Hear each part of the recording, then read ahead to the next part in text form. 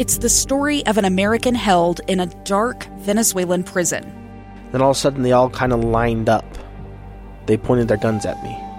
And this is the point where I thought, I'm going to die today. I'm Becky Bruce. I spent a year working on Hope in Darkness, which now has more than 2 million downloads. Find it on kslpodcast.com or wherever you listen to podcasts.